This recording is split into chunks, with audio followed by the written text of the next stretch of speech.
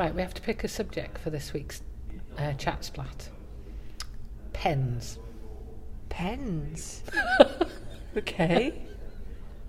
All right. Do you like pens? I do like pens. I'm a member of an online group of trainers, and somebody was ranting about the misuse of marker pens in the training room. Oh, so using like permanent pens on a whiteboard? No, it was. I thought it was that when I saw the start of bad. it. Yes, because that's that's a no-no. We've all done that. But it's to my shame, I've done that too. Yeah.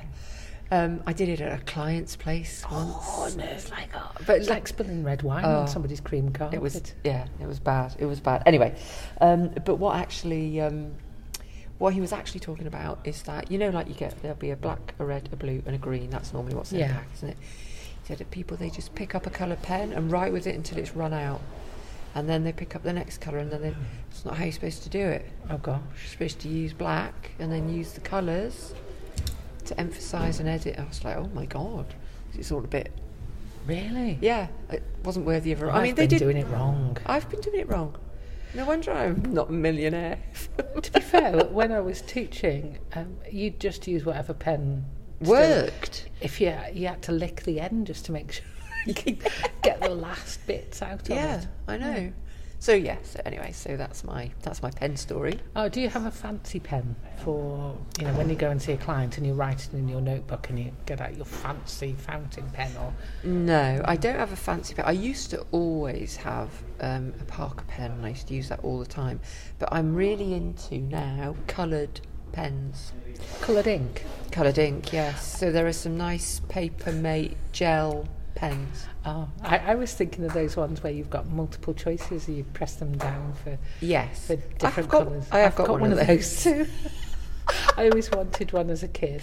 Now I can have one as an adult. So have you got the one that's got 4 colours? Or have you got one that's got like 27 and you can't actually write with it? I think it's more than 4, but not 27. Right. It might be 5. Right, yeah. I'm quite pleased with it. Yeah. I have got some smart pens as well. So I've got some fountain pens, but that I've had over the years, and they're very lovely. But I don't know, I've just fallen out of love of using ink, largely because I never remember to buy the ink. And I've got some lovely ball pens as well, which I was given as a wedding present.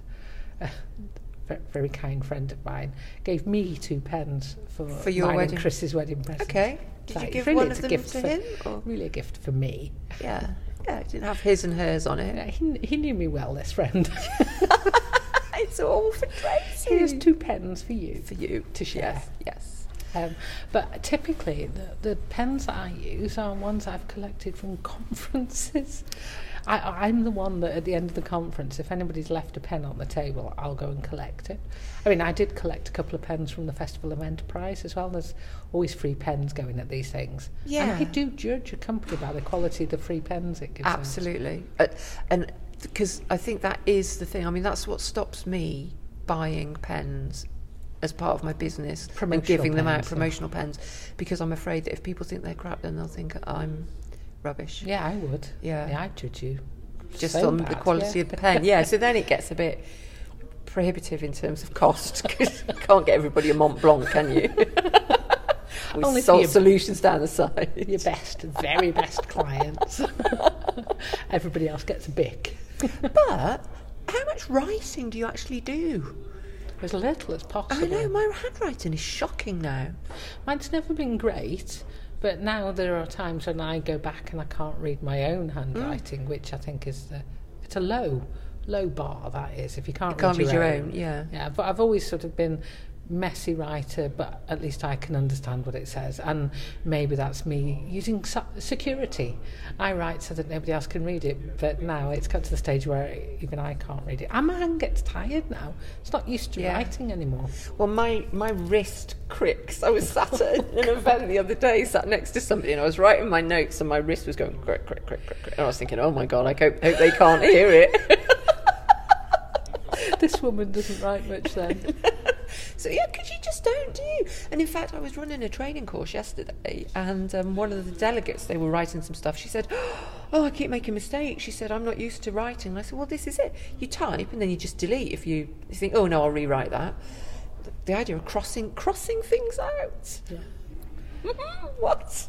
So I go to a couple of writing groups, and there's a real mixture of people there as to who handwrites their stories or poems and the ones that type. And I bought a journal with the intention of writing mine, but I really struggle because there is that whole thing of actually I want to move stuff around in here. I've got so used to be able to cut and paste things in Word that you get frustrated when you can't do it in an actual journal.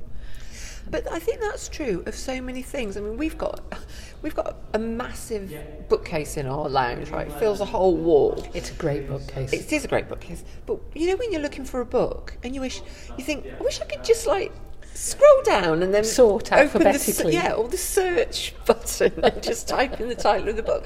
And you know when somebody shows you a photo or a piece of something in print, I want to be able to expound it. So I think it's all the same thing. It's just this whole, we're just used to, cut and paste, underline that, move it, delete it.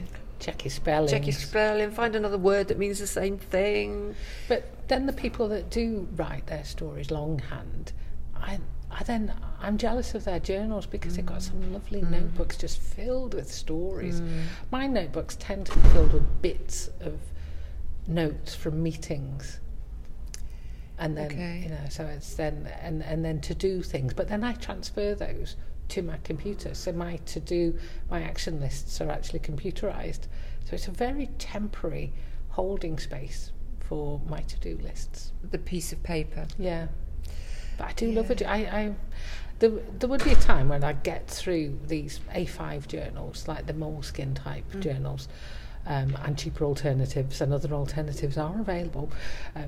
In particular, we got one from the Festival of Enterprise. Yes. That was a great giveaway. Yeah. But I'd churn through several of those a year, maybe even a month, whereas now I've got a number of empty journals waiting to be used. Yeah. So I think that's perhaps a sign of the times. But now, so when you are writing in a journal, do you prefer writing on the right-hand page or the left-hand page? The flattest. So I do tend to break the spine on the book so that there's no sort of, because sometimes if you write on the left-hand page of the new journal, it's a bit difficult, isn't it? So I like it flattened down. Interestingly enough, for one of the journals I bought for writing short stories in, I turned it on its side, and so I was writing landscape. Oh. And that's prompted a lot of people to go, oh, what are you doing with your book? Is it very radical. Pages, or are you writing across the line? Worse than that, it's grid. It's got a grid on it. Oh, that's not so bad, because the lines go both ways. I wasn't writing across the lines, so I could still be guided, Oh. But I felt that I needed more space for my hand to rest than the A5 book was allowing me. For the flow-in type writing, I think when you're making notes from a meeting, going straight down the A5 page is fine. Or I've got a little A6 book that I carry in my handbag. But when I was writing a story, I felt like I needed more space for my hand to flow, so I wasn't having to go to a new line quite so quickly. Okay, so where do you sit on pencils then? Pencils, I like pencil too. Background as accountant, auditor. Did quite a bit of ticking and checking with pencils. Rubbing things out. Yeah. But I don't tend to use pencils for writing stuff, but if I am doing anything where I'm cross-checking things, it tends to be with a pencil. It just feels like the natural thing for me. And like a sharp, I don't like the refillable pencils, they always snap on me, but a nice HB pencil, sharpened tip, preferably with a rubber on the end. See, I hate pencils. Do you? They're not for writing with, they're for drawing with. Oh. Yeah. I hate pencil. I don't know if it reminds me of school or... Yeah, hate's a strong word for pencil. They do nothing for me at all. Uh-huh. So don't ever buy me a pencil. I won't buy you Propeller pencil. or otherwise. No. If I do, then it's a sign, isn't it? Yes, I'll take. Yeah, I'll know, won't I? I've bought you a pencil. So the subject is pen. So I think we've pretty much done the pen subject, and I think we're still within our 10-minute limit, just about.